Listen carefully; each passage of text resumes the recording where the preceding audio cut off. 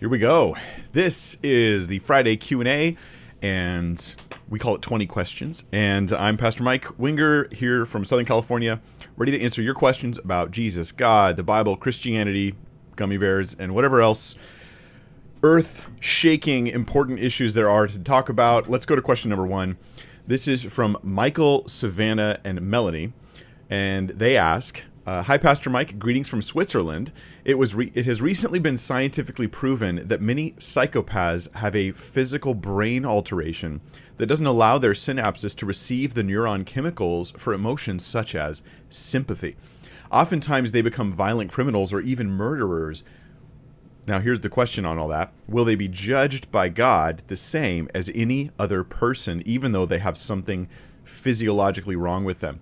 And, this is a question that I think is, in a sense, is easy to answer. I'm going to give you my easy answer up front, and then I want to explain some pitfalls of that potential answer, like things that I see people making mistakes on, that at least I think are mistakes, that I want us to be aware of and not fall into. So the simple answer is, I don't think God would judge them the same. I think that, let me put it this way.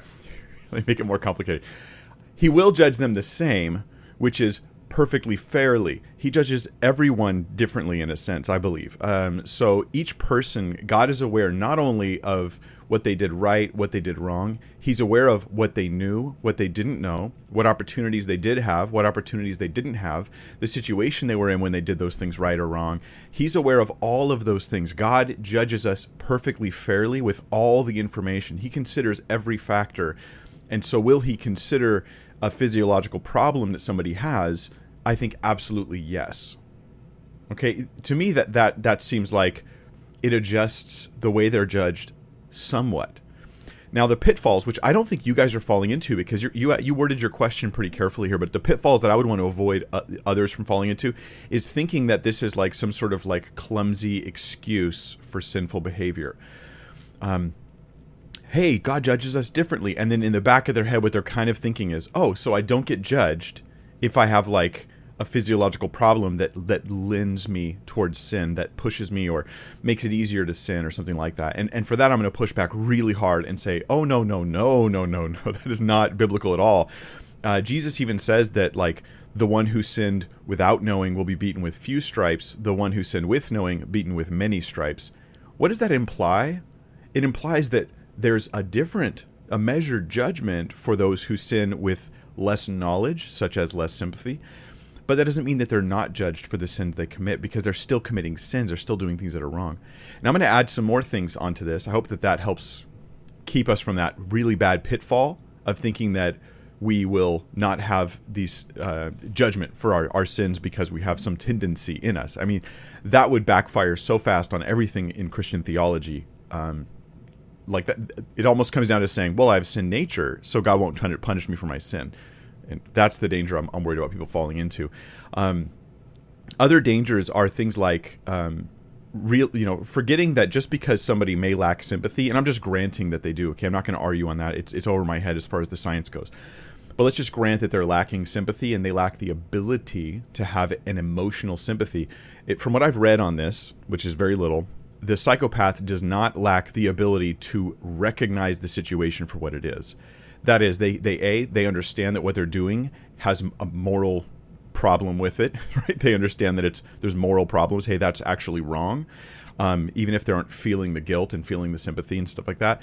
And two, they're able to look at somebody and be aware that they're hurting them, they're injuring them, they're causing them harm, they're causing them pain. The research that I've looked at was suggesting, if they're right, that the psychopath simply doesn't feel the person's pain, so to speak. They don't look at them and go, oh boy, that hurts. But even that, the little bit of research I looked into was a lot more diverse, and it didn't fit a real simplistic kind of like cop show version of psychopaths. That didn't really quite fit. So I'll also add a few other things here before I go to the next question. Tackling 20 questions today, even if it takes a little bit of time to do it. And the next thing is this: is I want us to be aware that in the study of psychology and in the study of like behavioral therapy and all these different sciences about human nature, about the way humans are and they operate, sociology, they have two sort of tools in their tool bag for assessing why people act the way they do. And the tools, generally the way I've seen it, are nature and nurture. Nature and nurture, right? So you've got nature, like the way you're wired, the way your DNA is, the way the brain chemistry is functioning for you. And they have nurture, which is going to be, the way you were raised, the environment you in. There's things internal to you is DNA and nature. External to you is the way that you are raised in an environment. And they will often speak as though they're assuming these are the only two factors involved in the development of a person and their personality and their behaviors. The problem with this from a Christian worldview is not that it's totally wrong. It's that it only has two of three important factors. And the third one is the most important one. And that is free will. That is human choice. So if I have a rebellious child and I go, okay, well, maybe his brain is making him rebellious. Okay, maybe that's a nature thing. Okay, well, maybe it's his environment, the way his family's raising him that's making him rebellious. That's a nurture thing. But also somewhere in there, he's making decisions. So I want to factor in nature and nurture, but I don't want to exclude free will. The psychopath would have a free will choice to commit the sins he's committing. And he is therefore culpable, even if there are external and internal factors that make it more likely for him to fall into that kind of stuff. So free will means when you commit a murder, you're not off the hook because you didn't feel emotionally the way most people do about murder. That doesn't work. And the last thing I'll say is this, is that the way that the Bible describes societies that trend towards wickedness and sin, a lot of the descriptions, lovers of self, right? They care about themselves but not others. That's like a narcissistic type viewpoint, which is, I think, common for a psychopath. Those are described as not neurological conditions that someone is suffering with, but rather the behavior of I love me, not you. That's the issue. That's what we focus on. So the free will thing becomes the emphasis. There's other stuff that could be said about that, but I hope that helps. Look, it would be measured in judgment, as will everything else, but that doesn't mean we're off the hook. That's the important part. We make our choices before God. I've made my choices, and even if my upbringing lent me towards sinful behaviors of a certain kind, oh my goodness, I've seen this growing up. I've seen people do this where they're like, yeah, I'm not a good father. I'm not very loving to my kids, but it's not my fault because my father wasn't good and loving to me. And what does their kids say when they grow up? I know I'm not a good father, but my dad wasn't loving to me. And then they grow up, I know I'm not a good dad, but my dad wasn't loving to me. And it's like, we can't keep playing this game. We are each responsible for our choices. Number 2, this is Samuel Carvalho, who says, if one were to pray over someone for a miracle/healing, what would the chances of it working depend on? What an interesting question, Samuel. Jesus said that it depends on faith. Does it also depend on being relatively righteous as a person? Okay. So it's almost like analyzing the formula for achieving a successful yes answer while you're praying for a miracle. That's kind of what we're looking at here. And so let's try to grant this experiment that we could analyze it like a formula. So obviously faith is very important. That there's faith is involved. This is clear in the New Testament in particular, in the Gospels. Jesus continually is like, hey, all things are possible for him who believes. Ask in my name. If you believe, you'll receive. All those types of things. So faith is definitely a factor. Another one you mentioned is being righteous. Now, that's a challenge to address because we have examples going sort of both ways in Scripture. There's examples of people who are not godly. They're not, the only thing they have is faith. All they offer is faith. And then their prayers are answered. And then we have examples of very godly, very people we would look very much up to as their righteous examples.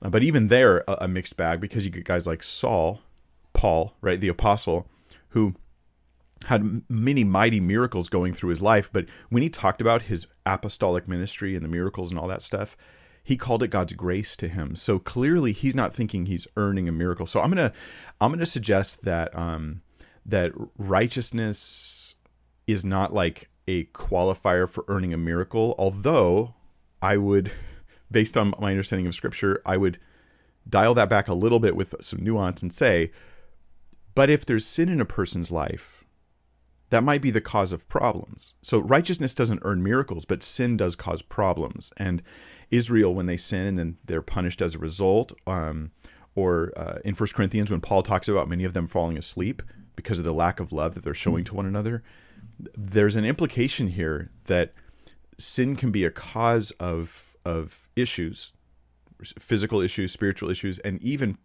perhaps a cause of unanswered prayer. I say perhaps, but I think that this is in Scripture. This is taught. But that isn't to say that the solution is I live perfectly righteously and then God answers my prayers, because I don't think that's it. I think that sin is me, let me put it in more modern terms, sin is me walking away from God. And so that prayer connection is messed up. But I don't get my way back to God through righteousness. I just repent and trust in Christ for his grace and his love and his kindness. So I'm not earning the answers to prayers. That's the idea. I'm not earning miracles. That's the danger of speaking of righteousness there. The other issue, though, that we haven't added is the issue of God's will. And this is the big, this is the wild card that gets thrown in that destroys all prayer formula. Because if it's God's will to heal, if it's not God's will to heal, this has nothing to do with you. It has nothing to do with what your situation is or what you're thinking about it or what you're aware of at the time. Like if it's God's will to heal for whatever purposes he has, that's a necessary element. Okay, so faith is necessary. I think that not actively being in rebellion against God, that's really important. Although it's not that your righteousness is earning a yes answer, but God's will is like the ultimate thing. And we see this in the Gospels as well. In my study through the Gospel of Mark, I think this came out big time, at least to me as I was studying and teaching it. And that is that Jesus is like healing, miracle, raise the dead, cast out the demons, heal the sick, the lepers, and all this stuff. And it's just everything's possible. And then we get to the Garden of Gethsemane, and Jesus is like to the Son, God the Son says to the Father, if there's any other way, let this cup pass from me. Nevertheless, not my will be done, but yours.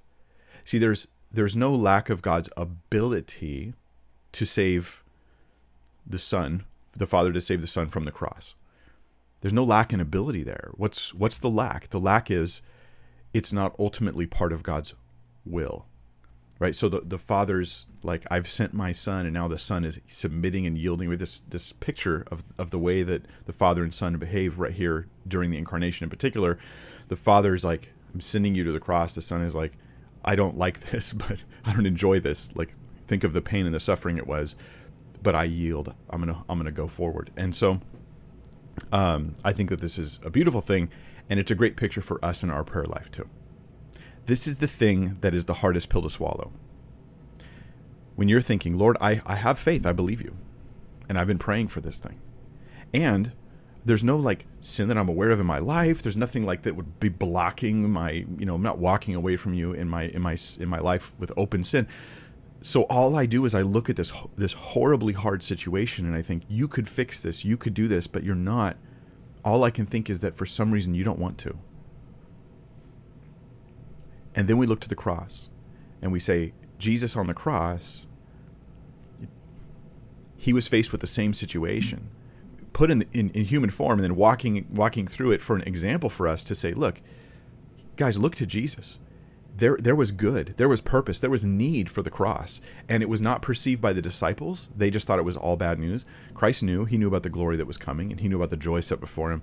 In the same way, like, you might be like the disciples, where I don't see why God won't heal my child. I don't see why God won't raise this person up. I feel like it would be a perfect testimony of his power and his grace, and all these good things would happen.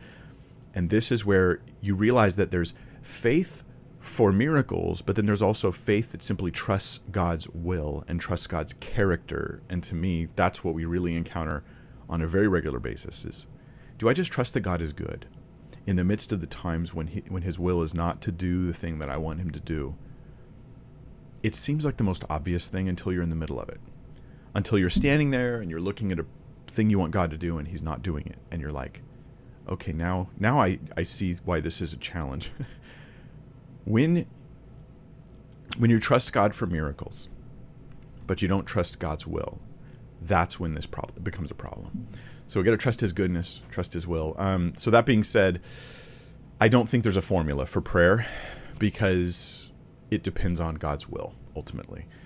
Although it does involve faith and it does involve not being in open rebellion against God. Number 3, Zaki Zeres says, if our bodies are glorified at the rapture, what happens to those people who are saved post-rapture? Is there a second resurrection? So there's going to be different views on this. It's been a little while since I've looked freshly into this, Jackie, so let me just think for a second. Just for you guys to know, like in my... maybe you'll realize that some of you go through the same thing as me, is your mind can only carry so much data. And so the topic of the rapture is something I haven't looked into in a long time, and so it's just not fresh on my mind. Just started my prep for the study on women in ministry. It's going to be a long prep, weeks, maybe even into months. We'll see. I'm just going to take as long as it takes to teach that thoroughly and thoughtfully.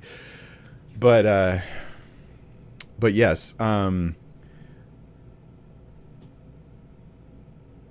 trying to remember if I've heard someone who's a proponent of the rapture discuss this specifically. If our bodies are glorified at the rapture, what happens to those who are saved post-rapture? Is there a second resurrection? I guess that depends on whether they think those people get like a glorified body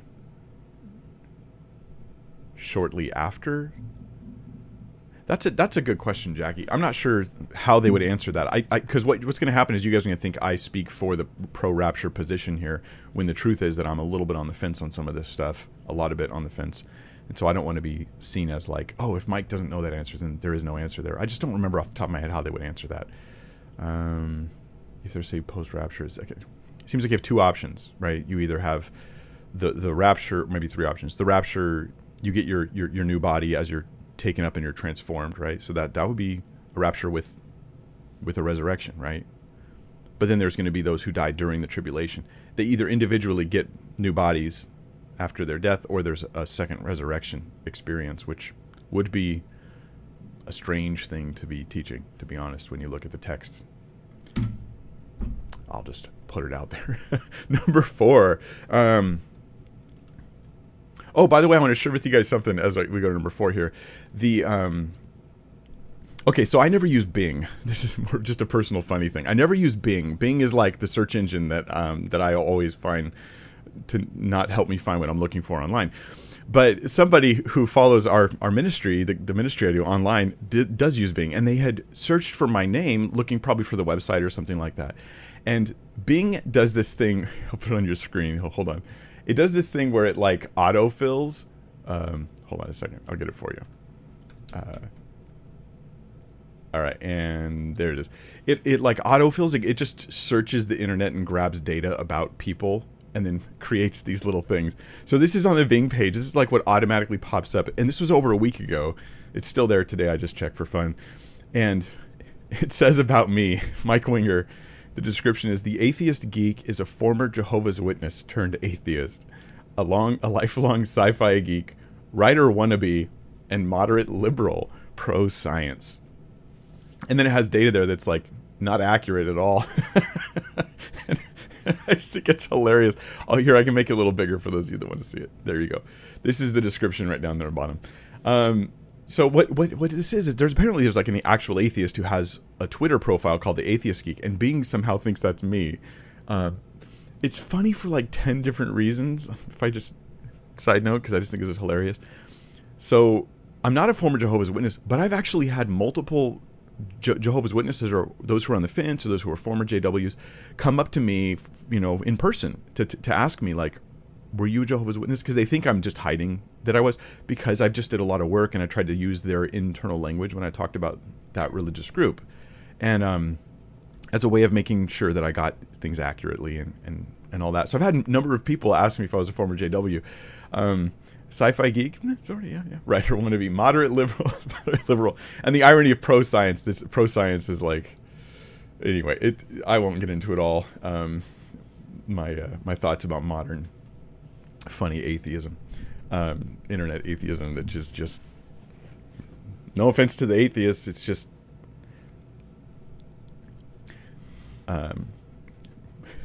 pro-science.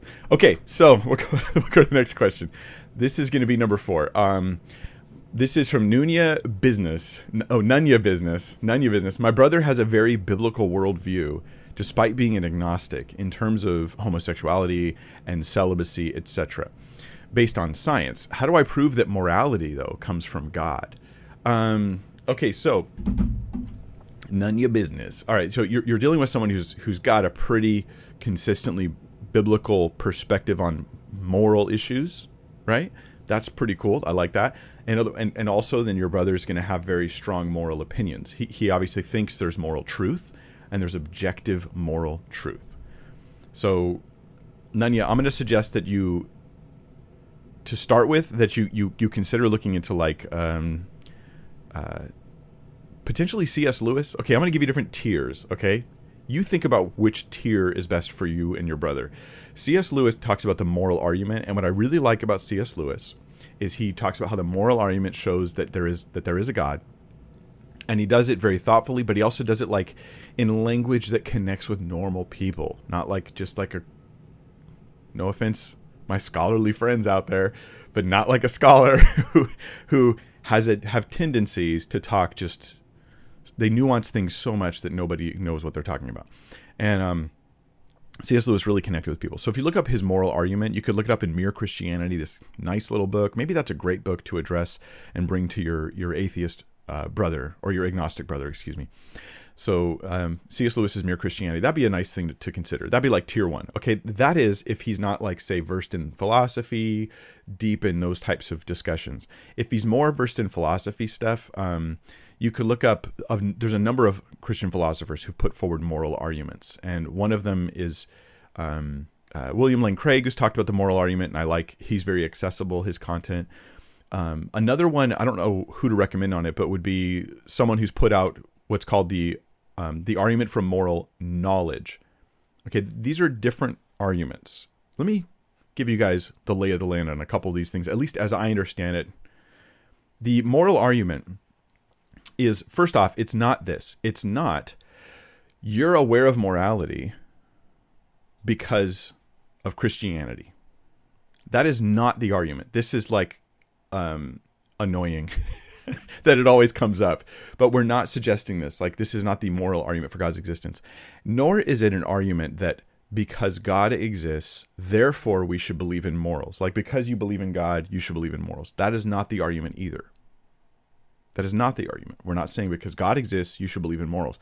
Now, that would be true, but that's not the point we're making. Right? It's true that like peanut butter and honey sandwiches are good, but we're not talking about that right now. If you've never had one, I'm just saying.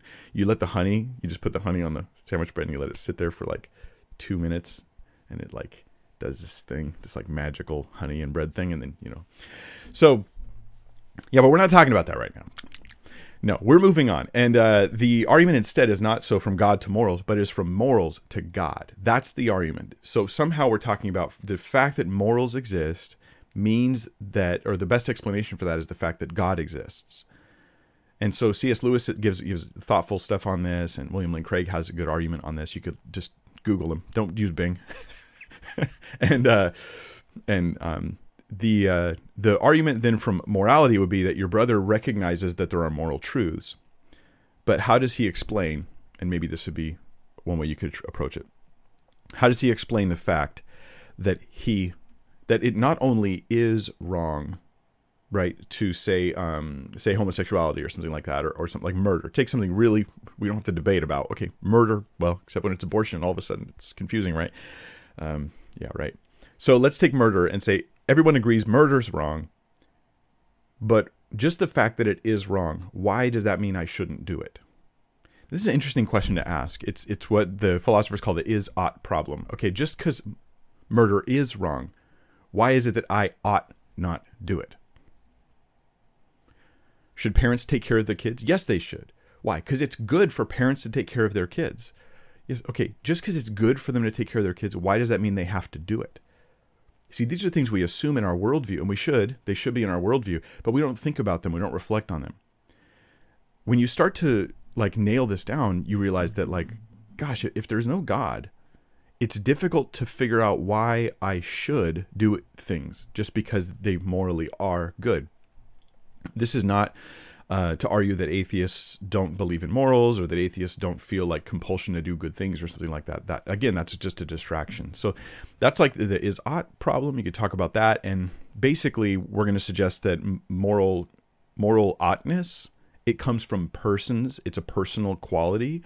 And it ultimately is going to come from God who gives us, who is good, right? That establishes what is God's nature, being good, gives us a grounding for morals just existing in reality. But then God's commands to us, God's instructions to us, God's expectations of us, these are the things that make it so that we ought to do it. So there's an is and an ought. And now that makes sense on God. I never really hear people, rarely, argue against that. What's weird is when you take God out of the picture and you look at the world around you, if there is no God, and you're like, wait, why is it bad to commit murder? Like, why actually? If we're just an explosion, not that we are and have been, there's an explosion in our history. No, but that's all it is. It's just a random event, undirected, with no intentionality. Chemicals just happened to collide together in a way that eventually led to human thought. Your consciousness doesn't make sense on atheism, on the materialistic worldview. The moral truth doesn't make sense. Where does it come from? Where does, like, here's a piece of paper, right? How does moral truth arise out of this matter? It just doesn't make sense. God makes a lot of sense. Atheism doesn't there. I think that's one way in which God has wired us to know that he is real. So none of your business. Those are the things I'd recommend. Check those out. And we will go to question number 5. No more questions. We've got all 20 loaded up. I'm just going to read through them now. The next one is from Fox.Dude, who says, Paul Washer said that Matthew 7:13-14 is not about Christians and unbelievers, but rather real Christians and Christians who think they're saved. He says many who think they are saved aren't. Thoughts? Okay, so there's two different things going on here. One of them is a question about this interpretation of Matthew 7. So let's look at this and let's ask the first question. Should we think this is about Christians and people who claim to be Christians, or should we think it's about Christians and non-believers? All right, let's look at the passage. Jesus says, "Enter by the narrow gate, for the gate is wide and the way is easy that leads to destruction, and those who enter by it are many. For the gate is narrow and the way is hard that leads to life, and those who find it are few."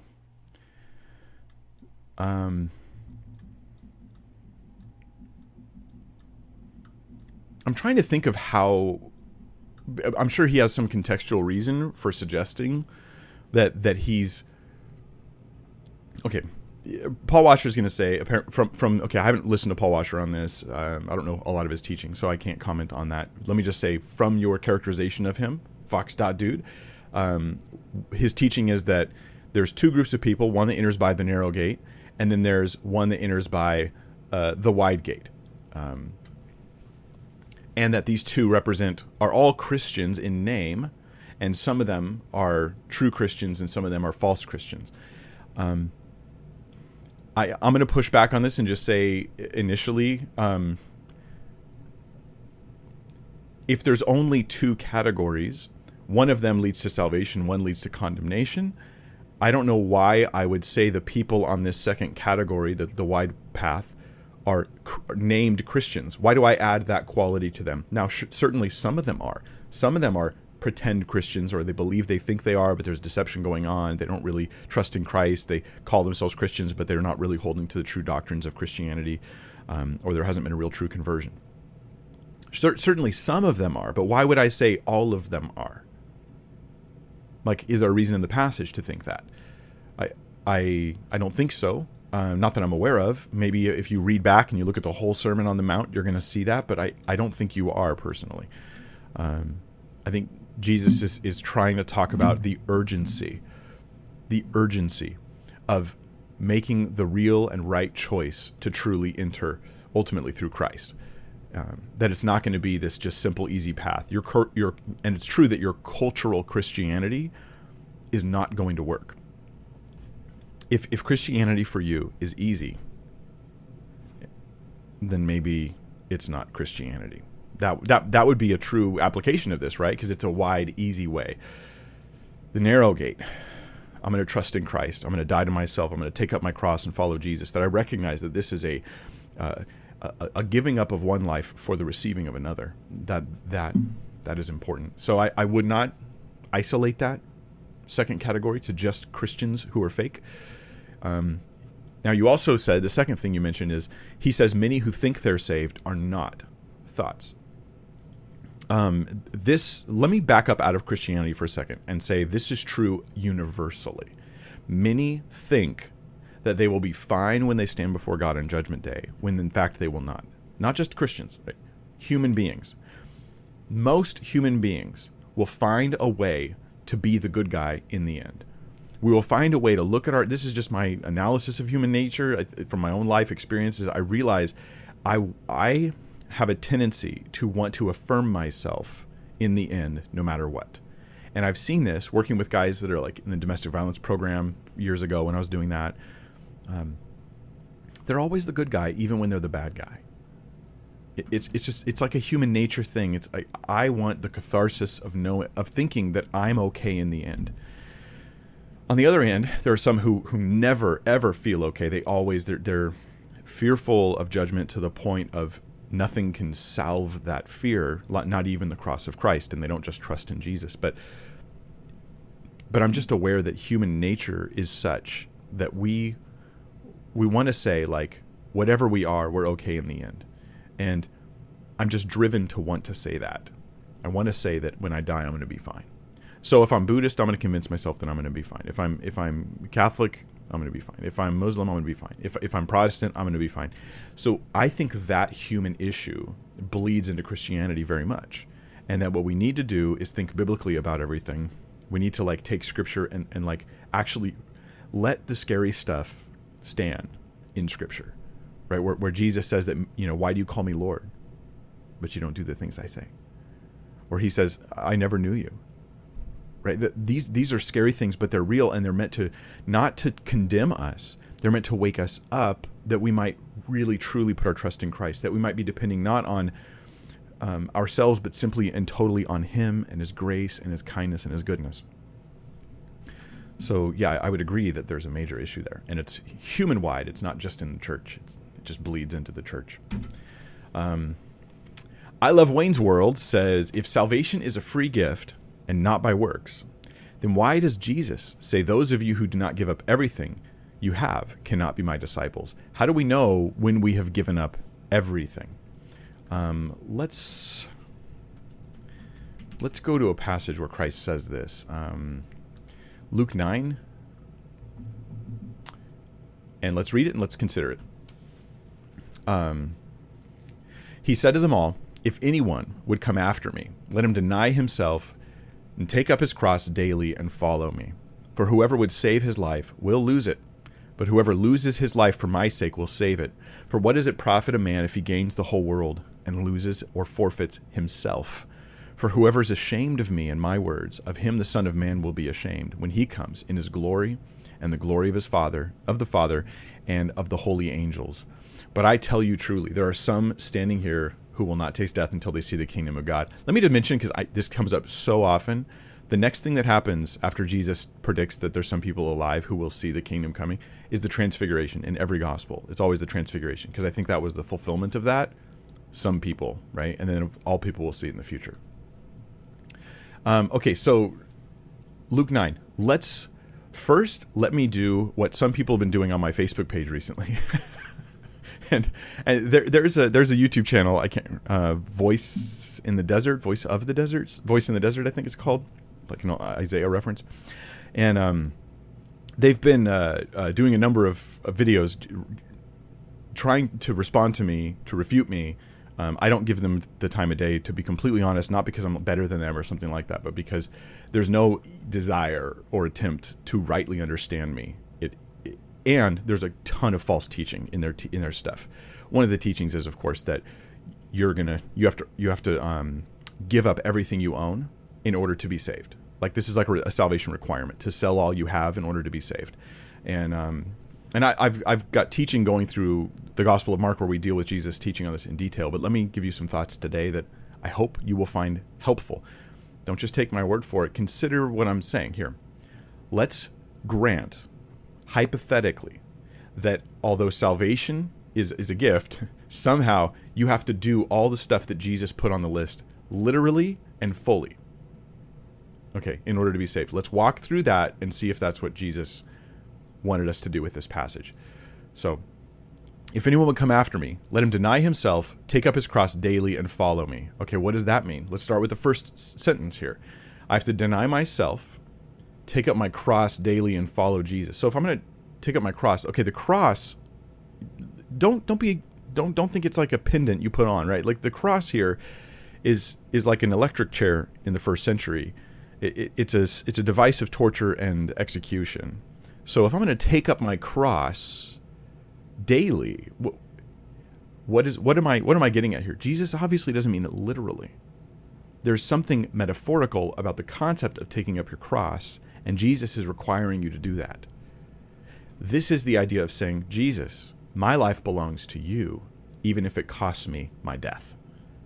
That's a decision. This is like a wholehearted commitment. If you're going to come after me, you must be fully committed. But if you take it like overly literally, then you literally think you have to get crucified every day, or you carry a cross around physically every day. And I've seen people do this. Every once in a while, there's someone walking around with an actual cross. I don't think that was the point. So, not meant to be taken literally, but seriously, taken seriously. It's not just like, oh, it's fluffy metaphor. No, it's serious. Whoever would save his life will lose it, but whoever loses his life for my sake will save it. What does this mean? Like if you save your life, like I took life-saving medicine, oh, now I'm going to die. Because I have to take Jesus literally. So if I save my life, like by feeding myself when I'm starving, I saved my life. No, I can't do that. I have to take Jesus literally. You see the problem with interpreting it that way. What does it profit a man if he gains the whole world and loses or forfeits himself? Okay, do you get the idea here? This is the real decision Jesus is giving us. You have to decide that you are for his life, for eternal life, and not for this world. And when you're confronted, this is the application, I think. When you're confronted with opportunities to choose between the Christian, Christ-following life and the world, you, under any pain of suffering, choose Christ. And what would be the benefit of gaining the world and losing yourself? What would the point of that be anyways? That's how I take this here. So your question is salvation a free gift and not by works if I have to like give everything, like lose everything like this? And the answer is, this is not to earn salvation. This is simply the decision you're making. There's a difference, right? I'm not giving Jesus everything I own to purchase my salvation. I'm realizing that when I choose to follow Christ, I'm choosing to not be part of this world anymore and part of his eternal kingdom forever. And that this world will then become something of enemy territory that I'm doing evangelism in to bring more people into the light. I realize I'm stepping into that zone. That I think is the idea here. It's not giving what I have to purchase something. Jesus also talks about selling all you have. And I've talked about this recently as well. You might be thinking of that as well, but this was more isolated. Jesus doesn't tell every single Christian to sell all they have. I've dealt with this recently a number of times. So you can go to BibleThinker.org and type in, like, in the search engine, you can search the Q&A. You could type in like money or something like that, or sell all or something like that. You search the terms there and you should find exactly the links where I get into more detail there. I hope you understand that distinction though. A cost for following Jesus isn't a cost to purchase salvation. There's just different things. Number 7, Jordan Filar says, where do you draw the line between honest communication about things that bother you about something someone does and dying to self if the person is a very close friend, loved one, spouse? Thanks. Jordan, I don't know if there's an easy way to answer this question. I'll give you some thoughts that I have on it. One is Matthew 15. So one time it's good to talk to somebody, at least in general. Or Matthew 18. Sorry, let me find the passage.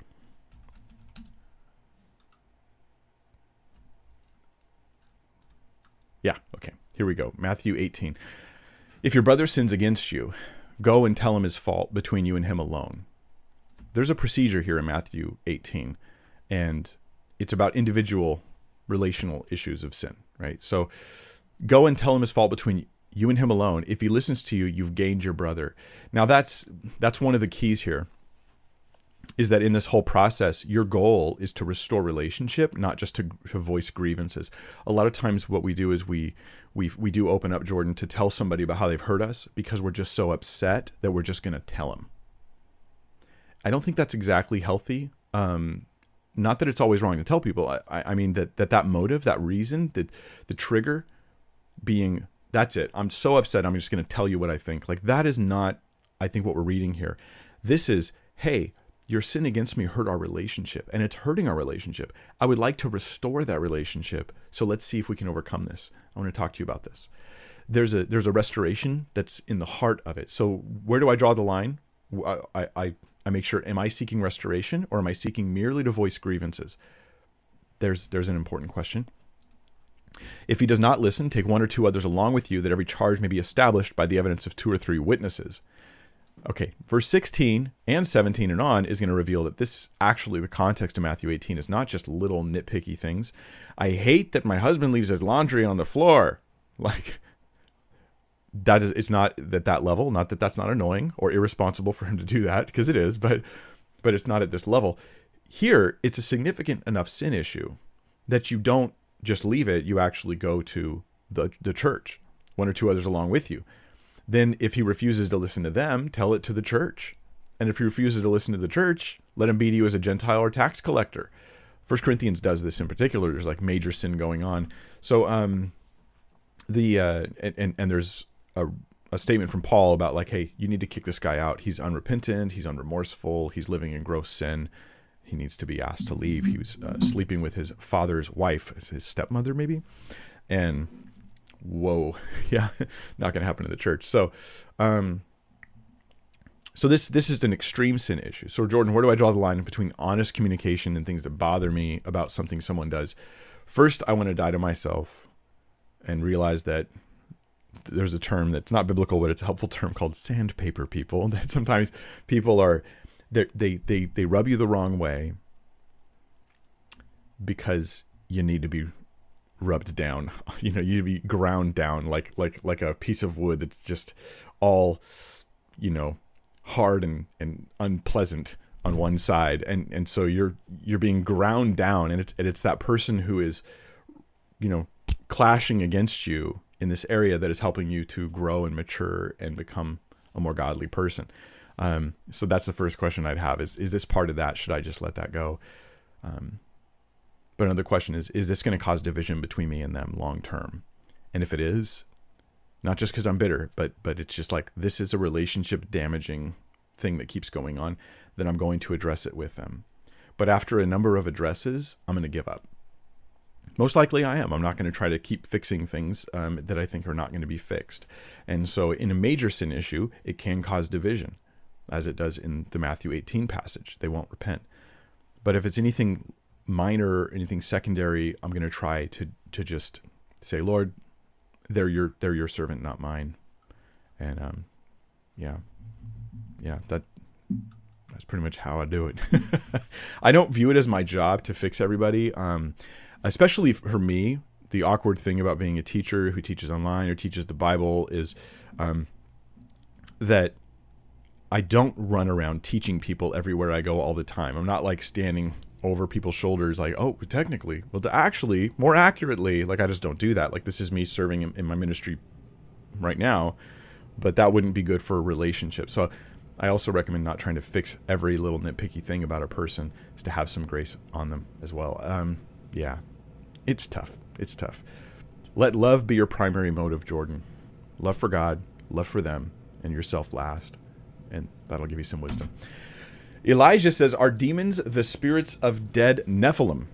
Genesis 6 explains Nephilim are the offspring of women and angels. Demons never materialize. We know angels can. Luke 22:3 is not convincing to me. Elijah, you're obviously neck deep in a pretty involved theological debate or issue. So you say Luke 22:3 is not convincing to you. Let's look at that passage and we'll see how it might relate to what you're talking about here with Nephilim and demons and all that.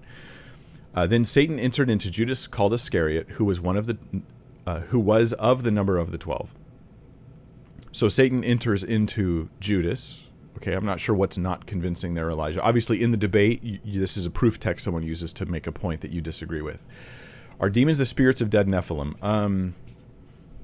I am not convinced that they are. Okay, I'm just going to speak as I've not fully vetted all these issues. Here's how I see it. When I look at just the scripture, I don't think that demons are the spirits of dead Nephilim. I think demons are just like Satan's minions, so to speak. They could be these fallen angels. We know that the angels fell, so I would maybe lean that way. Okay, there's not a lot of details about them given in scripture. So with the available available beings to try to say what are these demons, I'm gonna look at the fallen angels. That's going to be my inclination. Somebody might bring up Luke 22:3 to suggest, hey, if Satan can enter Judas Iscariot, then we know he's an angel, then angels can enter or possess, and therefore that gives more credence to the idea that demons are angels since they have that ability too. That's quite possible. So I'm not sure that it answers the question fully, but it certainly it leaves the door open for that possibility. Now, just looking at the Bible, I'm thinking that's my conclusion on demons. If you add intertestamental literature, stuff that was written that's not scripture, but gives us a clue as to the historical context of some of the scriptures, right? The historical background of people in the New Testament times. There are those who think, as I understand it, think this about demons. And if my memory here is correct, that they're thinking at least some demons are like the spawn of angels and women, then you could say, well, if that's what some people are thinking in the first century, then when in the New Testament the authors write the word demon, that's what they're thinking too. I'm a little hesitant to do this, though, for a few reasons. But one, it hasn't been well established to me that it's that unilateral in the intertestamental period and during the New Testament times, that concept of demons is so widely held that I should assume it's what's meant in the New Testament. I'm not saying it's not. I'm just saying it hasn't been demonstrated yet, so I'm not going to absorb that until that time. Another problem is that we're adding tons of really detailed teaching about the nature of the spiritual realm, and we're getting it from extra-biblical sources, and this just seems like a concerning method of getting our theology. So I would hesitate to do that for those reasons, Elijah. I don't think Scripture gives you that demons are the offspring of women and angels. I don't think it gives you that. I think that comes from somewhere else. Whether it's true or not, I'm hesitant, but it's not coming from Scripture. So I would certainly not make it a dogmatic Christian thing. I would be like, here's my conjecture on this. Number 9, anonymous question. Can I be a truth seeker and a good Christian? Is it possible to love the truth more than God, considering that Jesus is the truth? Okay, so this is a great, fantastic question. Some are going to be irritated by it, hearing it, but I'm not. So a truth seeker and a good Christian. You can't be a good Christian without being a truth seeker. But I'm just going to guess. Forgive me if I get this wrong. It's not intentional. I don't know you, so I'm not trying to assume things about you. I'm trying to guess things about what comes behind the question.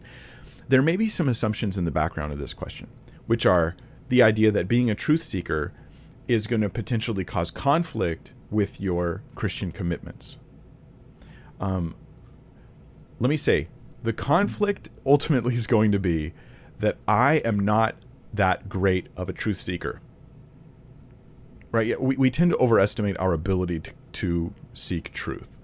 And sometimes when you know just a little bit more than other people on a topic, you feel like you understand the topic better than you do, merely because you're more knowledgeable than everyone you talk to.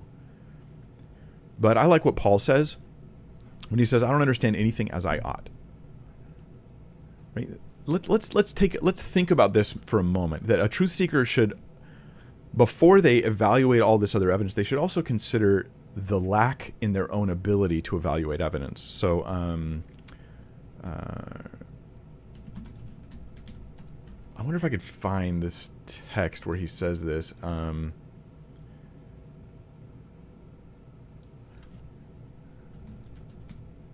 No, I can't remember where it is, and I'm not probably going to be able to find it. Oh man, Paul's man, maybe could someone help me in the live chat? Help me find the verse, because I'm just a horrible Bible thinker. But I don't measure people on their ability to recall locations in the Bible, and people should not measure themselves such ways. This causes many young Christians who are in Bible bees to greatly overestimate their spirituality. But yeah, where Paul talks about not understanding things as he should. Somebody help me in the live chat. It takes like a full minute probably for it to process through there, so I'm going to wait and come back to yeah, 1 Corinthians, that helps, except that, that's a whole book. So gotta narrow it down. Yeah, Paul's just talking about his lack of his understanding and his knowledge. Man, I can't think of it where it is. Okay, so well, one person says 1 Corinthians 8:2. I'd like us to look at this verse, because if I can ground my answer to you here in Scripture.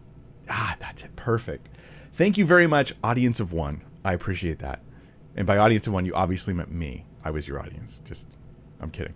Okay, so let me take us there. There is, truth seeker, good agenda, with dangers that come from lack of awareness at how good you are at it, and lack of awareness on the danger of knowledge of at least thinking you know things. Okay, so 1 Corinthians 8:1.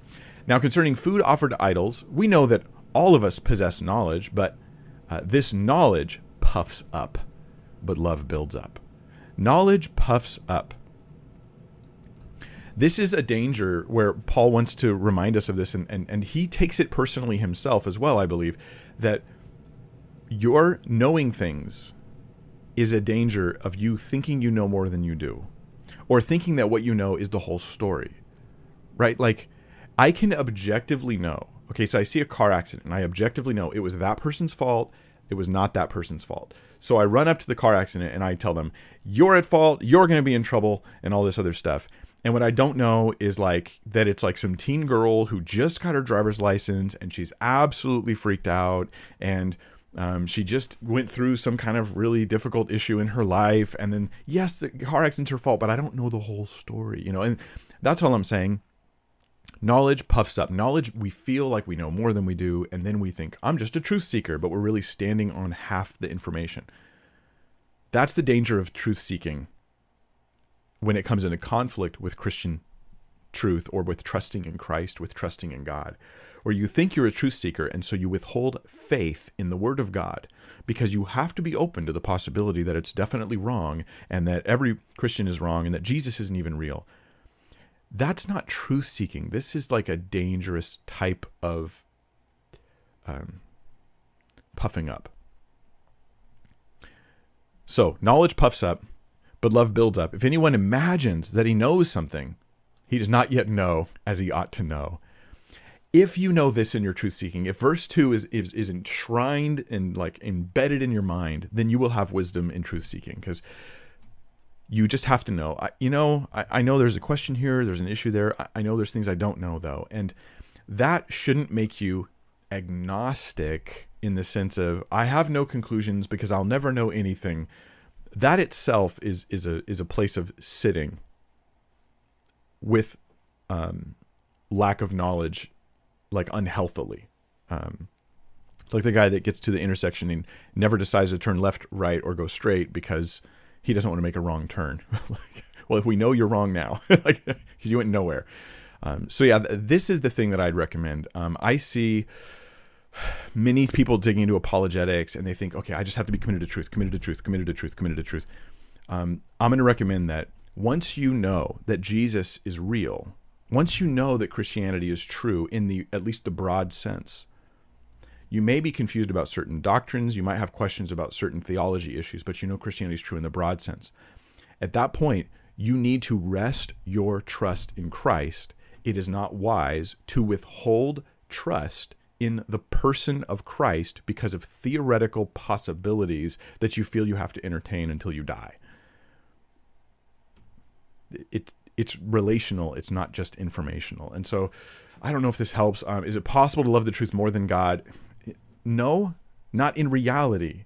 But it's possible to idolize your own pursuit of truth in such a way that you make God subservient to your pursuit. Now, it's not truth that's actually conflicting with God here. It's your pursuit, your imagined pursuit, where you're on a hero journey of seeking truth, and God is merely like the window dressing attached to that.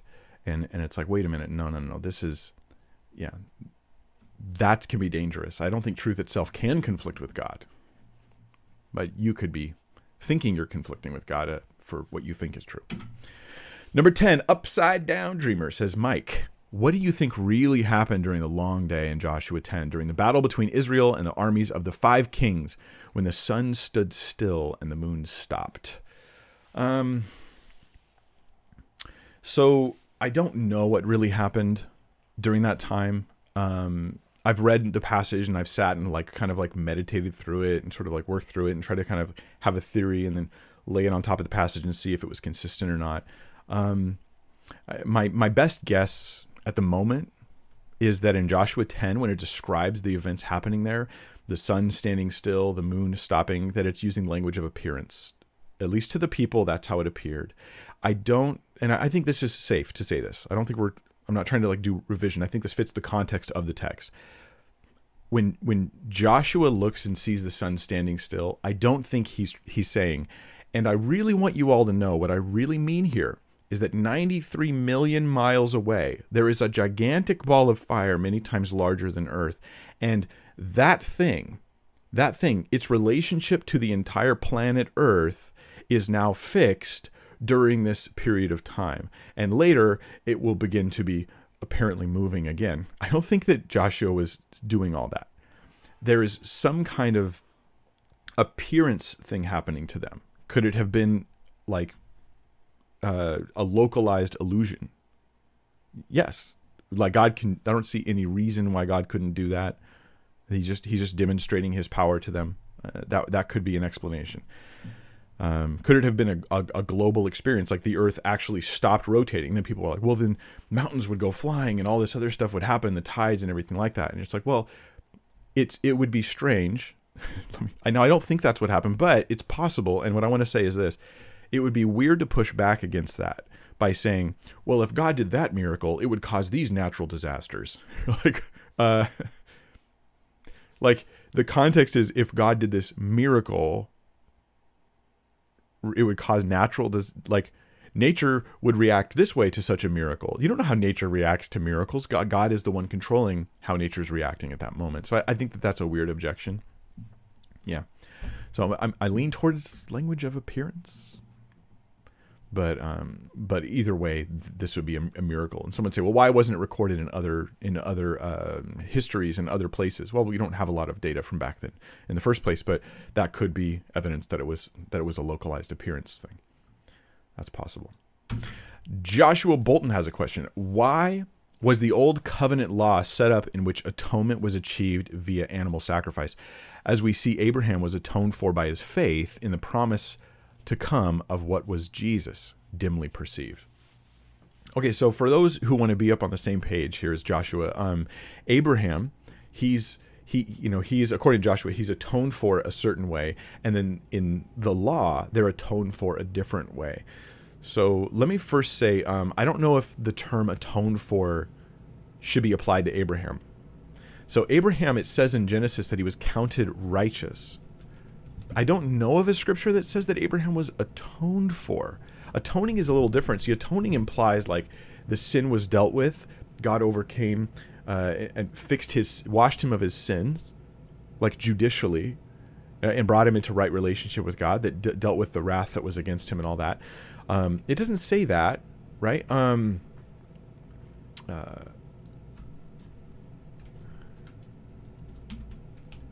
Let me just go to the text that you're thinking about Abraham here. And if I couch it this way, and it's not about atonement, then perhaps it will stand out as being about something else, how Abraham was actually righteous, which is different. So Genesis 15:6, God makes a promise to Abraham about his future, about his offspring, which, by the way, is going to include Jesus embedded in that promise. So this is like, in a sense, it's like a in utero gospel message, kind of like that, undeveloped, but it's embedded in here. And then in verse 6, it says, and he believed the Lord, and he counted it to him as righteousness. So Abraham believes God, and God counts belief as righteousness. So Abraham was made righteous by faith. This is what Paul talks about in Romans 4. It's like a really important theological point that a lot of people just miss. That's super beautiful and wonderful, and harmonizing the entire gospel message through Scripture. But I wouldn't say Abraham was then atoned for that way. I think that Abraham was actually, we don't see how he's atoned for in the Old Testament. I think that he believes and he's counted righteous, and then he's atoned for by Jesus on the cross. That's the atonement for Abraham. Now, the next part of your question is this. Now that I think hopefully I've separated those two conceptually. Abraham's not doing an atonement thing. He's just doing a faith righteousness thing. The question is then, why is the law set up with animal sacrifice bringing atonement? And I think that the examples here, there's a number of good reasons. And as I'm going to be studying in a couple months, I'll start my Book of Hebrews study. We're going to get into tons of detail on this very specific stuff. Looking forward to that. But a few of the points are this. There's animals are required to achieve atonement. That atonement is temporary. These are problems with that covenant, right? The atonement is temporary. That is, you have to continually sacrifice more and more animals. The atonement is limited in that it can only pay for certain sins and certain issues and cover certain things, not all things. And then the people constantly fall short. This is all part of a covenant they continually break, and so they end up just being condemned. And the atonement also involves some pretty rough things, like having to bring an animal, sacrifice it, and it dies in your place. So that's hard, and it hurts to think about these animals being sacrificed. And I think it's supposed to. I don't think it's supposed to be like, we don't care about those animals. I think you're supposed to care because you're supposed to care about Jesus, because ultimately it all represents Christ. Jesus comes and he doesn't just do what that did. He does what that couldn't do. So the atonement is there to show, hey, you fall short, and there is these sort of like concepts in place in the culture of the Jews that Jesus will take and fulfill, that he'll use to show what his purpose is. So he takes the idea of animal sacrifice, and he's like, yes, it'll ultimately be a massive sacrifice I'm making. The animal's in your place. Well, I'm going to go in your place and die for your sins. But the animals, they wouldn't cleanse you permanently. They had to keep sacrificing over and over again. And Jesus comes and he dies once, and for all sin, he never dies again, because he has permanently dealt with our salvation so that we're secure in Christ. We're not losing it and gaining it, losing it, gaining it. And then the animal only covered certain sins, and many people couldn't even find any covering through the law. Jesus comes, he covers all sin. And so you see how Jesus is seen as a fulfillment, but also as better. And he is the one, I would say, who atoned for Abraham, and the one who ultimately atoned for anybody who was even under the law, who was just trusting in Christ. As they found the law insufficient to bring them peace, Christ ultimately brought them peace. Let's go to number 12. This is Jasmine Gage. Can I keep listening to Bethel's music, given the intent, as far as I understand, to invoke emotional responses? I want to avoid the idol of emotional highs, but still see value in their music. Jasmine, let me share with you my thoughts on this. My short answer is yes, you can. But, right? But I would encourage you to do this with wisdom. So one of the things with Bethel is there's concern that a lot of us would have with the some of the strange teachings that have gone on in the church and the response to those teachings. It's when Bethel finally does speak out about the weird teachings, they don't really deal with it fairly and openly. It's more like they're just doing, to be honest, it feels like they're doing damage control. And they're just kind of like trying to create space so people will stop arguing about it and not really actually create a lot of clarity. I think there's a problem there. Bethel's music is used as a bridge to promote that teaching. That's the concern with the music that I have for the most part. It's used as a bridge, right, to increase the teaching. I mean, think of Hillsong. Hillsong became famous, and then finally their teachers widely known, and people listening to them on the back of the music that was super popular. And Bethel's doing the same thing. So that's a concern. But does that mean the music itself, like that's an implication, that the music itself is all bad? And the answer I have here is absolutely not. Some of the Bethel songs, you guys are going to not be happy with me for saying this. Some of you aren't. But if you just go and read the lyrics of the Bethel songs, some of them are great. Fantastic. I'm like, that's a really good song. And do you have to like find the guy that wrote it or the label that it's carried on and then say, I can't enjoy this, I can't use this because of its associations? And that's where I'm going to say, I'm not going to put that requirement on the body of Christ around the world, okay? If you have reasons why you think you should do that, go ahead. And if you don't, that's up to you. Like, I'm not going to make that decision for everybody. I'm going to be more libertarian on that issue. Some of the guys in Bethel, Bethel allows, listen to this, Bethel allows for a lot of theological disagreement within their camp, which means that there's going to be people who have theology a lot more like mine than they do like Bill Johnson's, and they're still in the Bethel camp because as long as they don't make waves, nobody cares. That's just the way they are. And I'm going to realize that and say, I'm not going to cut off every believer in that camp or associated with that record label, that music label, because of the mere association. Instead, I'm going to let it be a little more complicated and say, if you want to take it song per song, go for it. Now, some of the songs are weird, and that needs to be acknowledged and dealt with, but others are just wonderful. There's a variety there. If the association with Bethel bothers you, don't use their music. If you feel like you can overcome it, fine. If you want to put your music in front of others, if you want to use it for worship in your church, now you have to ask another question. Not how it affects me, not am I okay with it, how is it affecting my congregation, how is it affecting my people, what impact is it having on them? If I play Bethel songs, am I creating a bridge for my church people, my body and brothers and sisters that are here, a bridge for them to the teachings that I have problems with? And if the answer is yes, then you shouldn't do it. If, am I bringing these songs to them where I know that my body is divided on Bethel and they're just going to argue and bicker about the worship songs? Well, then don't do it. Like, why would I create these problems for my local fellowship instead of worship being a pure and wonderful time? Those are some of my thoughts on that, Jasmine. I hope they help.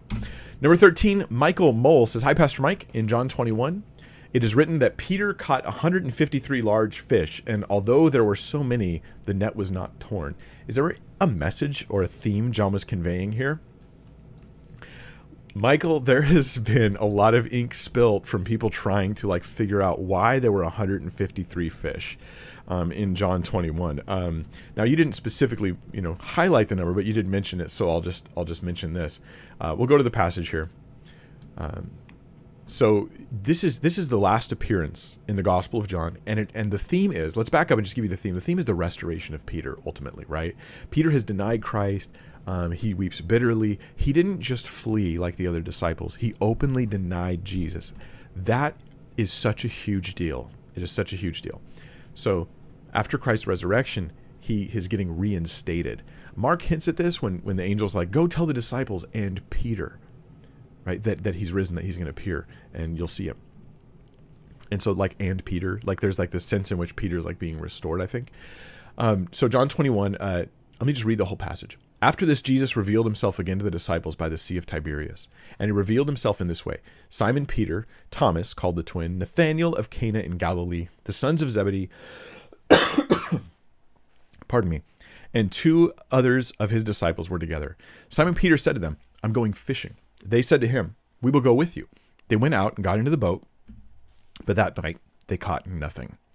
This is similar to an experience they had earlier when they first met Jesus. Or at least when they were first called. Just as day was breaking, Jesus stood on the shore, yet the disciples did not know that it was Jesus. Jesus said to them, children, do you have any fish? They answered him, no. He said to them, cast the net on the right side of the boat and you will find some. Again, this is like a mirror of what they went through before. So they cast it, and now they were not able to haul it in because of the quantity of fish. That disciple whom Jesus loved therefore said to Peter, it is the Lord. When Simon Peter heard that it was the Lord, he put on his outer garment, for he was stripped for work, and threw himself into the sea. The other disciples came in the boat, dragging the net full of fish, for they were not far from the land, but about 100 yards off, which is why they probably didn't recognize Jesus.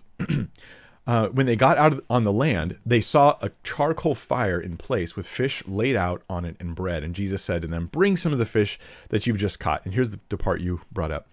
So Simon Peter went aboard and hauled the net ashore full of large fish, 153 of them. And although there were so many, the net was not torn. Okay. Let me just go big picture first. Then we'll come back to the 153 fish. Big picture.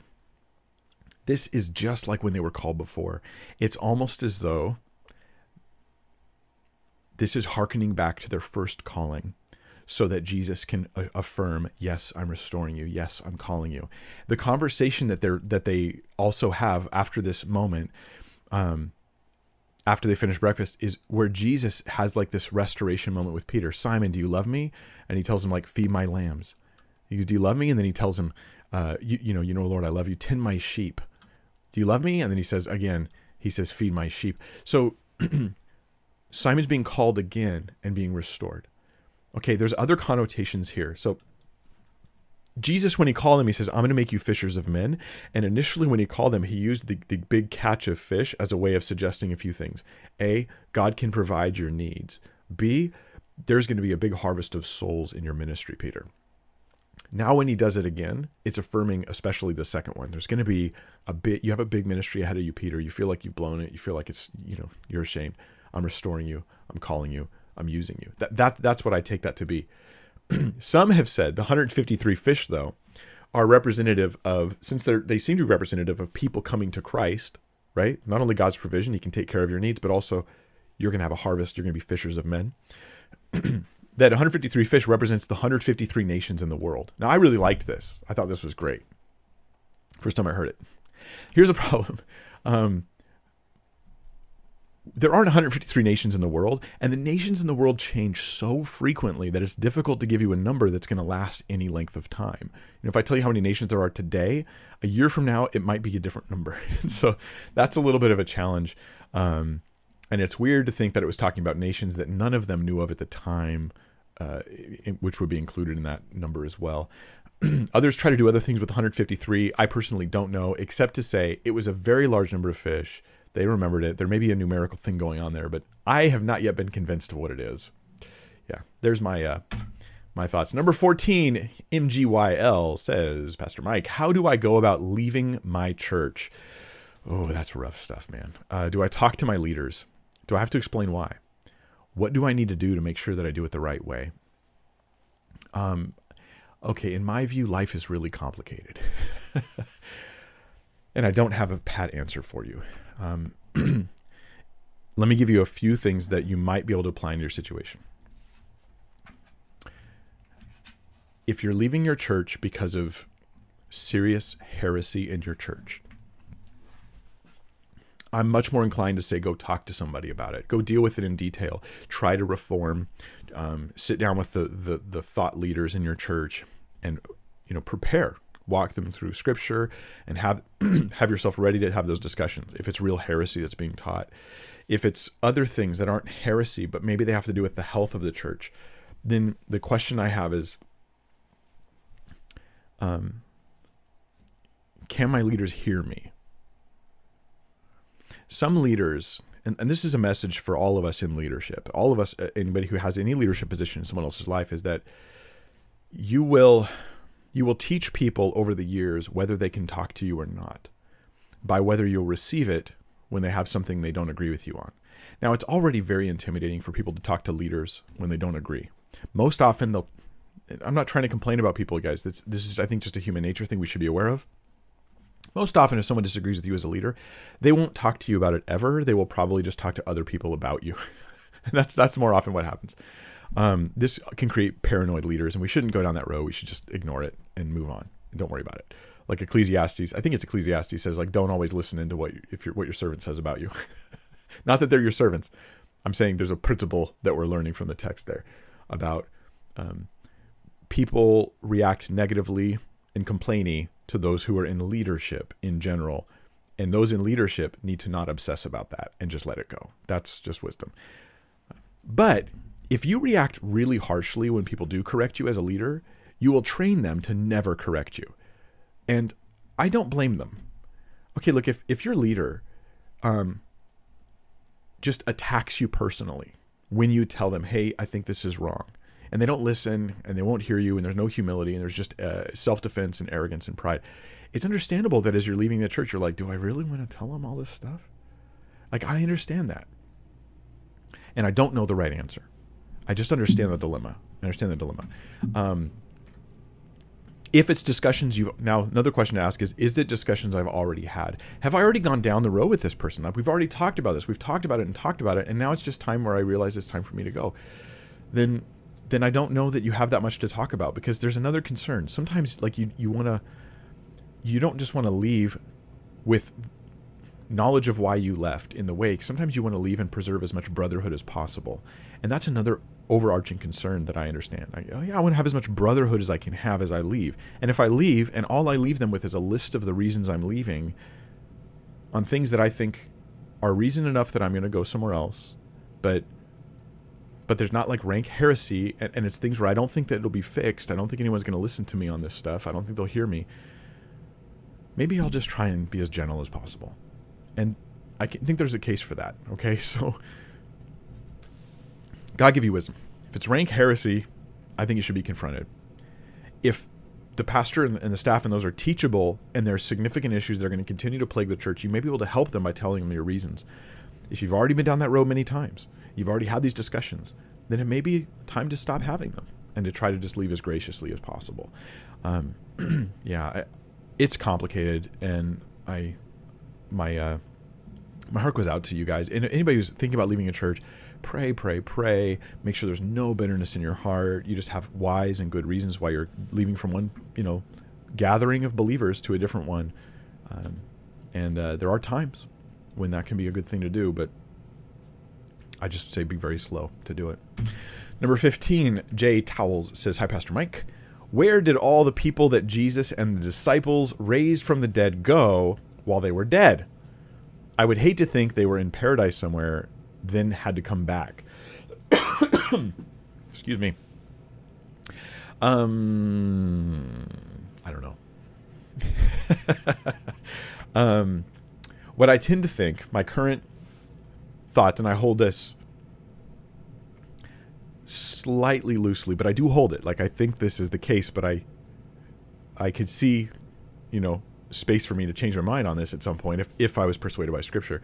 So my current thought is that when somebody dies, they now whether this happens instantaneously or over a period of time or whatever, right? But they go down to basically one of two locations. One is a place of comfort, which the Bible calls, at least King James style, Abraham's bosom, or let me put this in more modern terms, Abraham's comforts, as in Abraham had was gathered into a good location of waiting on the ultimate, future resurrection and deliverance, and you'll be gathered to the same place. That's the idea of Abraham's bosom. And the other one referred to like as Hades, not hell, different terms, different meanings, which is like a place of discomfort awaiting final judgment.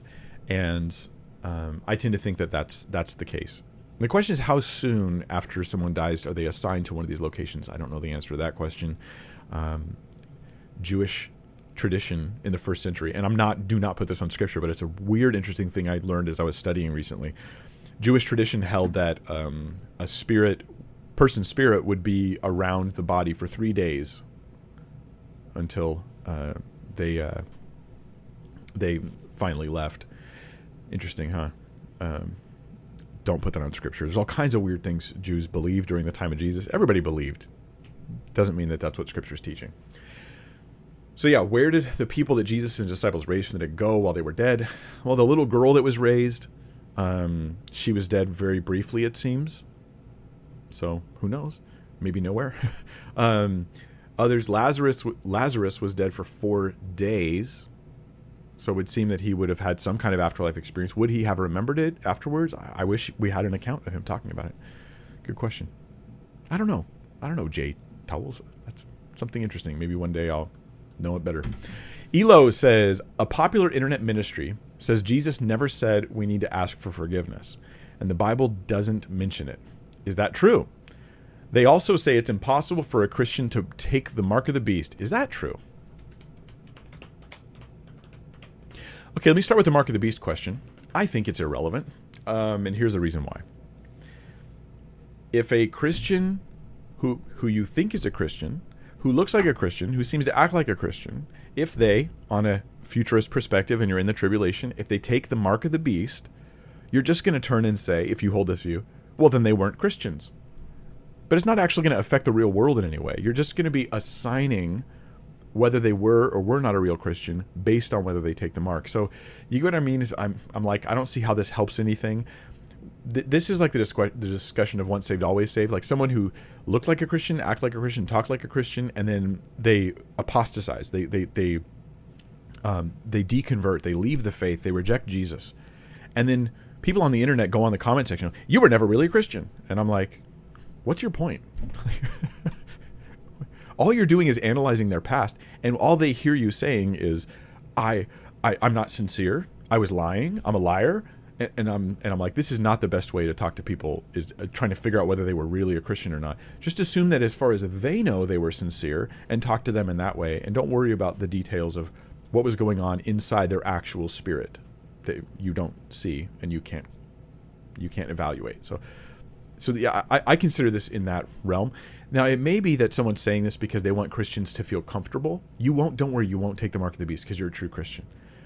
But that does also depend on you being a true Christian, which is the thing that we have to assume at that point. So I don't know. It just seems like a pointless thing to talk about.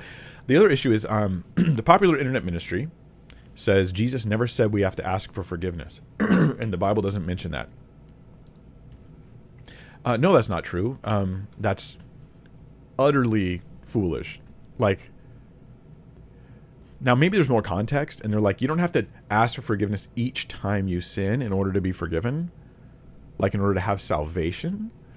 But there's a difference between being saved and just having a healthy relationship with God. So I do think we should continually be seeking to like be restored if we backslid and if we failed in some way, if we sinned, that we should be seeking to do that. And the Bible speaks of this, right? Let me just take you to a passage. You will be familiar with this passage. You may have read it before, but we'll be looking at it again.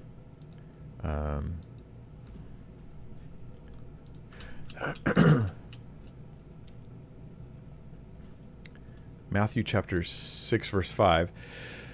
And when you pray, don't be like the hypocrites and all this other stuff. But then Jesus gives us instruction on how to pray. Verse 9. Pray like this.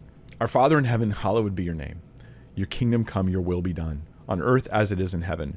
Give us this day our daily bread, which implies what? That this could be a daily prayer.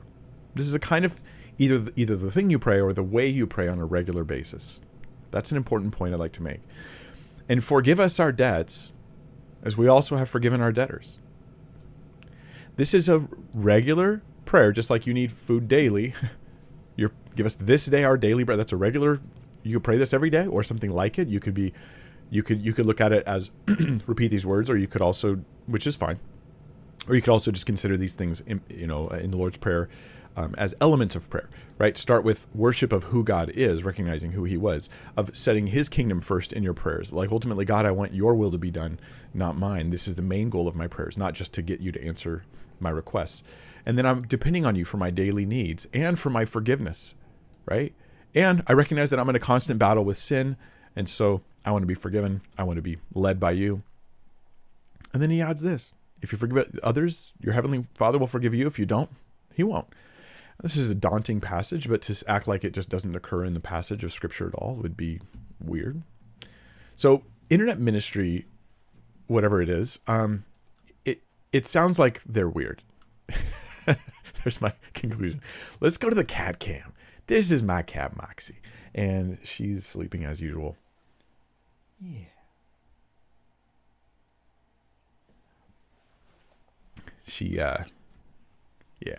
She's just 93% fur. And we have question number 17. Steve Perry says, if the long ending of Mark is not original or written by Mark, how is keeping it in the Bible not diluting the Word of God and cheapening the meaning of Scripture? Steve, I think that you have an assumption that I don't have. Maybe you could be right. I don't think you're right, though. So here's my answer. The assumption seems to be that stuff should only be in Scripture as a book of the Bible if it was written by a single author. Now, the easiest pushback against this would be like the book of Psalms, which we know was written by multiple authors. Like, nobody doubts this in any way, shape, or form. It even gives attribution to different authors in the text of the book of Psalms. So you know it was written by different authors. We have like Deuteronomy, where Moses wrote Deuteronomy. Well, like I think it's Deuteronomy, or is it Numbers, where he's dead at the end. You're like, well, he obviously didn't write that part, but nobody's like, well, cut that part out. Somebody else wrote that. Perhaps Joshua did, right? We don't have to cut it out. Like, this was written by somebody else, but it was given ultimately by God and received by the community. So what I'm suggesting is that rule of we can only have in Scripture works that are wholly penned by one author. Like, I just don't have that rule. Instead, I think that the Bible just kind of happened to the church. Like, we just look at it and we go, well, this is just what God gave us. I don't think the church decided this book's in, that book's out. I think what they looked around and said, look, this is what we've received. Like, this is just what happened. We're just going to acknowledge what God has done. And I think that the longer ending of Mark has very early and wide attestation, and it spreads and is received so universally in the church that I'm suggesting that might be evidence that it's just what God did. That even if it was not originally part of Mark, it's what God intended to have there at that spot. And so that to me doesn't cause a problem. It doesn't cheapen the meaning of Scripture. So yeah, that would be my thoughts on that.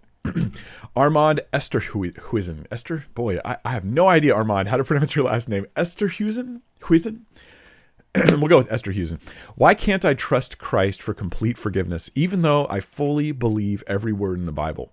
Why won't my heart allow me to enter salvation? Why doesn't God seem to want to help me? Armand, you're going through it, man.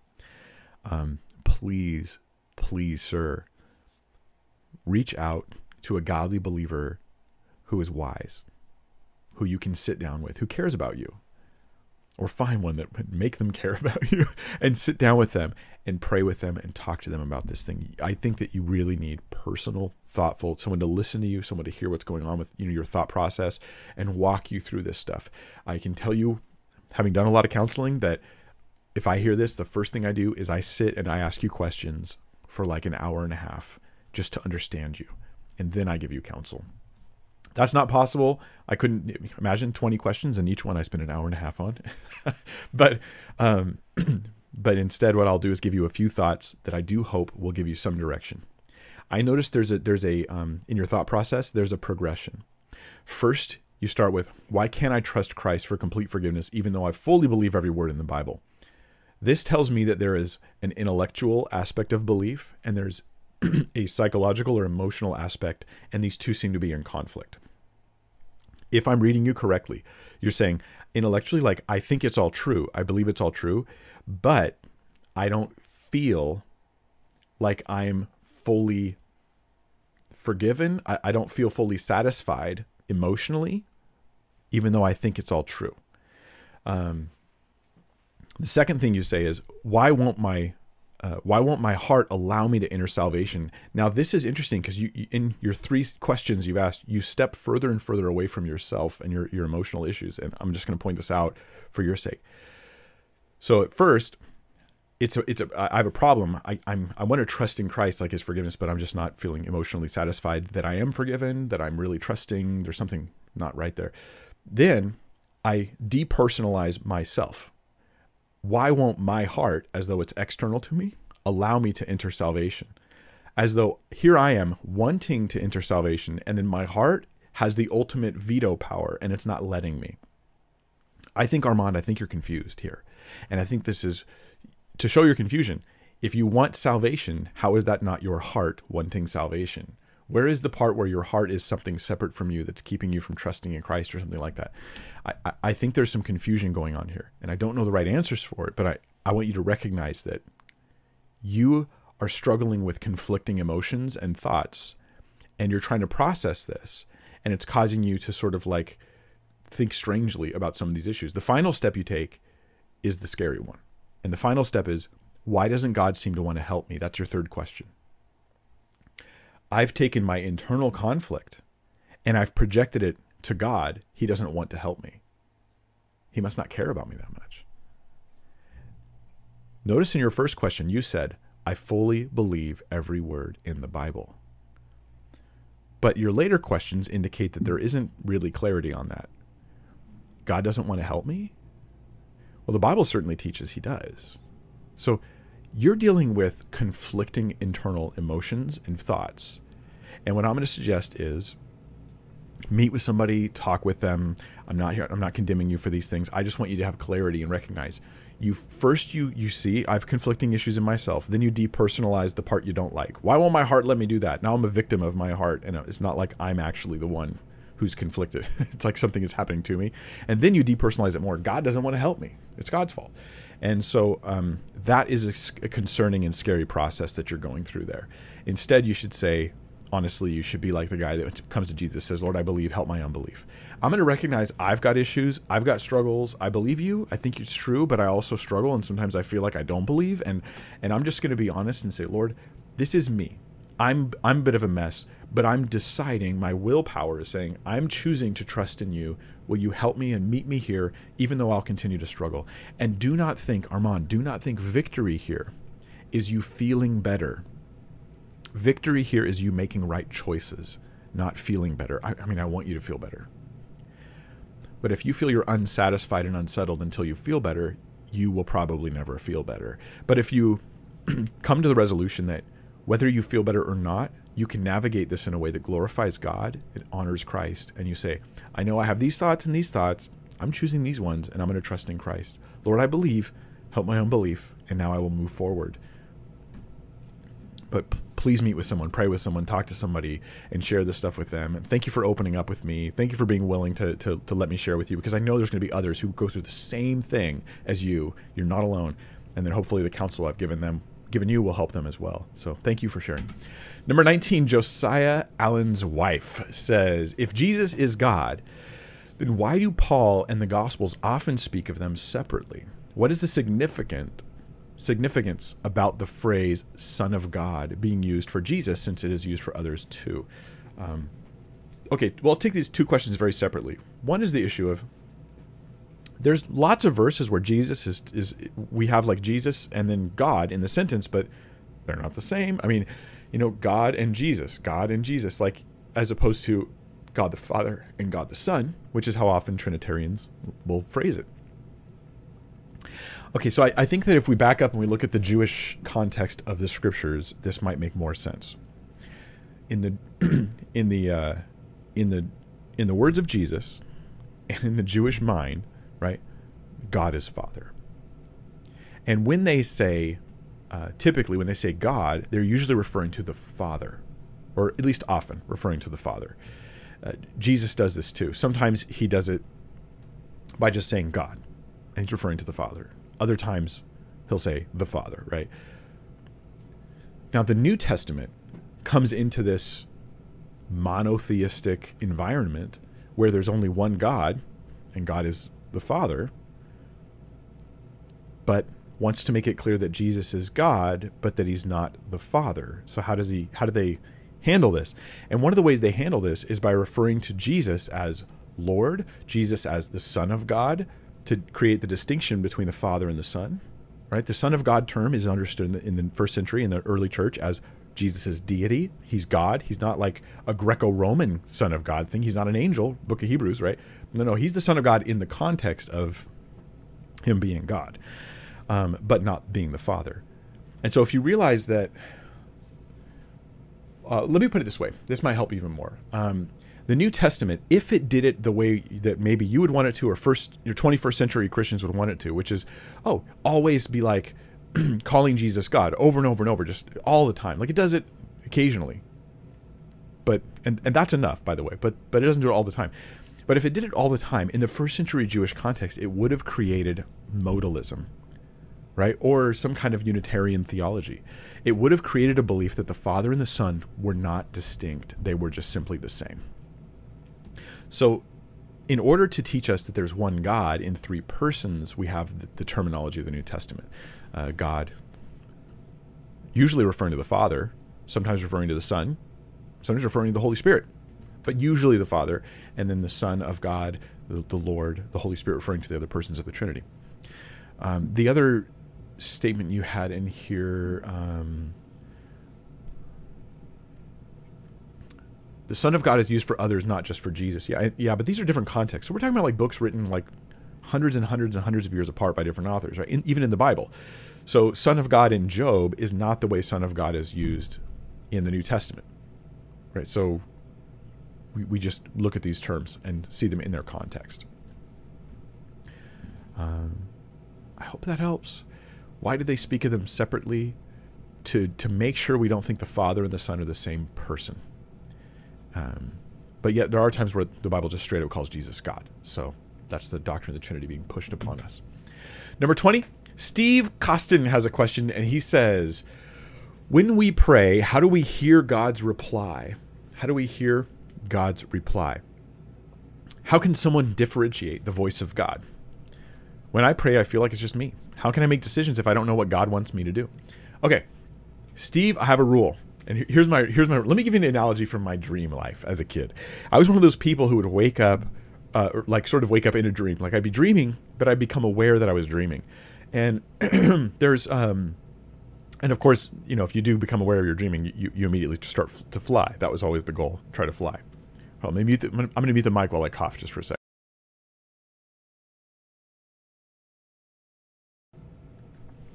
Problem solved. In my dreams, I sometimes would have a dilemma.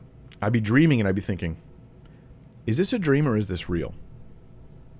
And I'd be trying to figure it out while I was dreaming. Now, over time, I started to realize something. And the thing I realized was, when I'm awake, I never ask this question. Right? And so I started to come up with this rule for myself. Like I was like, I don't know, it's like 10-year-old kid. And my rule was, I would think about things. I was a weird kid. My rule was, if I think, am I dreaming? I'm dreaming. Because when I'm awake, I never think that. Now, I'm going to take this rule and I want to apply it a little bit to the question of hearing God's voice. And my answer is this. If you think, I wonder if that's the Lord, then I think you're better off treating it as though it is not. That doesn't mean it's evil. That doesn't mean it's a bad idea even. I think you just shouldn't treat it as though it's a divine command. You should be like, I don't know. Maybe, could be not. You should assign more doubt to that moment. And the moment where you're like, no, this is definitely the Lord. I'm really convinced this is God speaking to me. I have good reason to think so. That's when you can run with that. Now, this is annoying because it means that for a lot of people who think that God is leading them all the time, every little step, like, I'm going to bring an extra napkin with me to lunch because I don't know, I feel like I just had a random thought to bring an extra napkin, and that's probably the Lord. That may be the Lord. That's exciting, but it also makes you weird because I don't think that God's telling you to bring an extra napkin to lunch. I think that what you're doing is you're coming up with ideas and thinking, maybe God's guiding that. Maybe God's guiding that. But this makes you an unstable person to be around. I'm just going to be frank, right? The people who are depending on you to make decisions that impact their lives, they deserve something a little more careful than that. And I never see people in the Bible saying, like, God speaks to Abraham. God communicates to something. He lays something on someone's heart. You never see them going, I'm like 30% sure this is the Lord right now, so I'm going to go ahead and try it. We'll see what... Like, you just don't see that. Like, how about we just stop this, maybe this is God thing, and we go like this instead? Your final question was this. How can I make decisions if I don't know what God wants of me? My thought is, this is human life. This is the Christian life. You constantly make decisions, not knowing what God wants you to do, but knowing how God wants you to live. He wants you to love others and put their needs above your own. He wants you to seek first his kingdom and his righteousness. These are principles you can apply into the decisions you make. You know that he's given gifts into the body and that we should be exercising them for the benefit of others. So how do you make decisions? Like, should I move over here or not? Well, what impact is it going to have on you, on your family, on those around you, on the ministry opportunities that you have to serve God? What impact will it have on the future and how you can be a helpful and positive and godly impact on those around you? These are questions you can ask. The majority of our decisions as Christians are you not knowing what God wants you to do, but often knowing how God wants you to live. And you can make decisions based on that. And I think that raises up mature believers who may not be as excited because they don't feel like God's leading every moment of their life, every directed decision, but who are better people, right? More godly people, because they're not just being guided, they're learning to make choices. They're learning to be making wise decisions. Now, to give you an illustration, think about an employee. If you're a boss and you have an employee, and the employee wants you to make every single decision for them. That's annoying. But it's not just that it's annoying, it's that it's incompetent. So it's an extreme, okay? But if I want, and I kind of do want God to guide me every single little step of the way, with specific, clear direction. But if you want that, there's a problem there that leads to your own incompetence as a human, in that you're not able to make good choices. Take the data and just go for it, and realize that things may or may not all pan out perfectly, but you're serving the Lord to the best of your ability. You're making the best choices you can, and you're seeking to honor him. So the book of Proverbs is written because people don't always get led by the Spirit in every decision they make. On the other hand, I am absolutely open to and praying for God to lead my decisions. But there's times where I decide to do things, like when I decided to do the Mark series, I want the Lord to just tell me, Mike, this is the book you'll do next. I didn't have some sort of clear direction from God. I thought, I'm going to do the Gospel of Mark, right? Because I want groundwork theology, like, Christianity 101 theology in my teaching to be out there to impact people in basic stuff. I also think that the Gospel of Mark, of the Gospels, is the most attacked. Well, Mark and John kind of split the two, but it's one of the most attacked when it comes to apologetics, and I'm going to do a defense of it. And I had some other reasons why I'm looking through Mark and I think this is a good idea. I made a decision that I thought was a good idea. I think God allows that. I think God likes that when we do those things. But be open. Pray for the Lord to guide and direct your steps. But if you're not sure, just say, I don't know. I'm not sure. I feel like maybe the Lord's telling me this. But since that's a maybe, I'm not going to treat it like it's a command from God. I'm going to make a decision based upon what seems to be the best thing. I think that's good stuff. This last bonus comment comes in from Melind Demers, who says, Moxie heightens the coziness of these sessions. Doesn't she, though? Yeah. Yeah, she sure does. Yep. Well, that's it for 20 questions. I do not have a video coming for you guys Monday. I don't have much planned. Well, I'll put up a video. It won't be a live stream. I'll have a video I upload for you guys Monday. Other than that, thank you for joining me. Please give consideration to the things I've shared today. If you have thoughts, please share them. You're welcome to share them in the comments as well. And if you got nothing else to do, can I encourage you to go to BibleThinker.org, because the website has been revamped and redone, and we have search functions on there. That's actually one of the best things about it is the search functions. Let me just show it to you. BibleThinker.org. If you go to the website, everything's free. There's no ads even on the site. And you can have one of two different search functions here. One is the teaching video search, where you search for whole videos. The next one is search now. This is a clip search. I just clicked it, so it'll load up. This allows you to search for things like, say, what were we talking about earlier? Like, let's say you had questions about Abraham. We mentioned Abraham. This not only gives you videos where I've talked about it, but it gives you, like, say, clips taking you to exact moments where I've talked about an issue.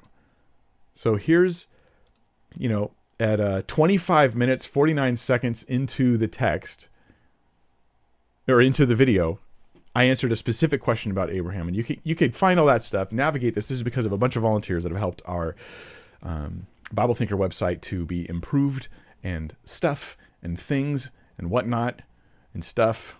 And I'm looking for a button. There it is. All right. All right, you all. Thank you so much. God bless you. Keep your eyes on Jesus and continue growing in wisdom, learning to think biblically about everything so that you can make good choices in your life.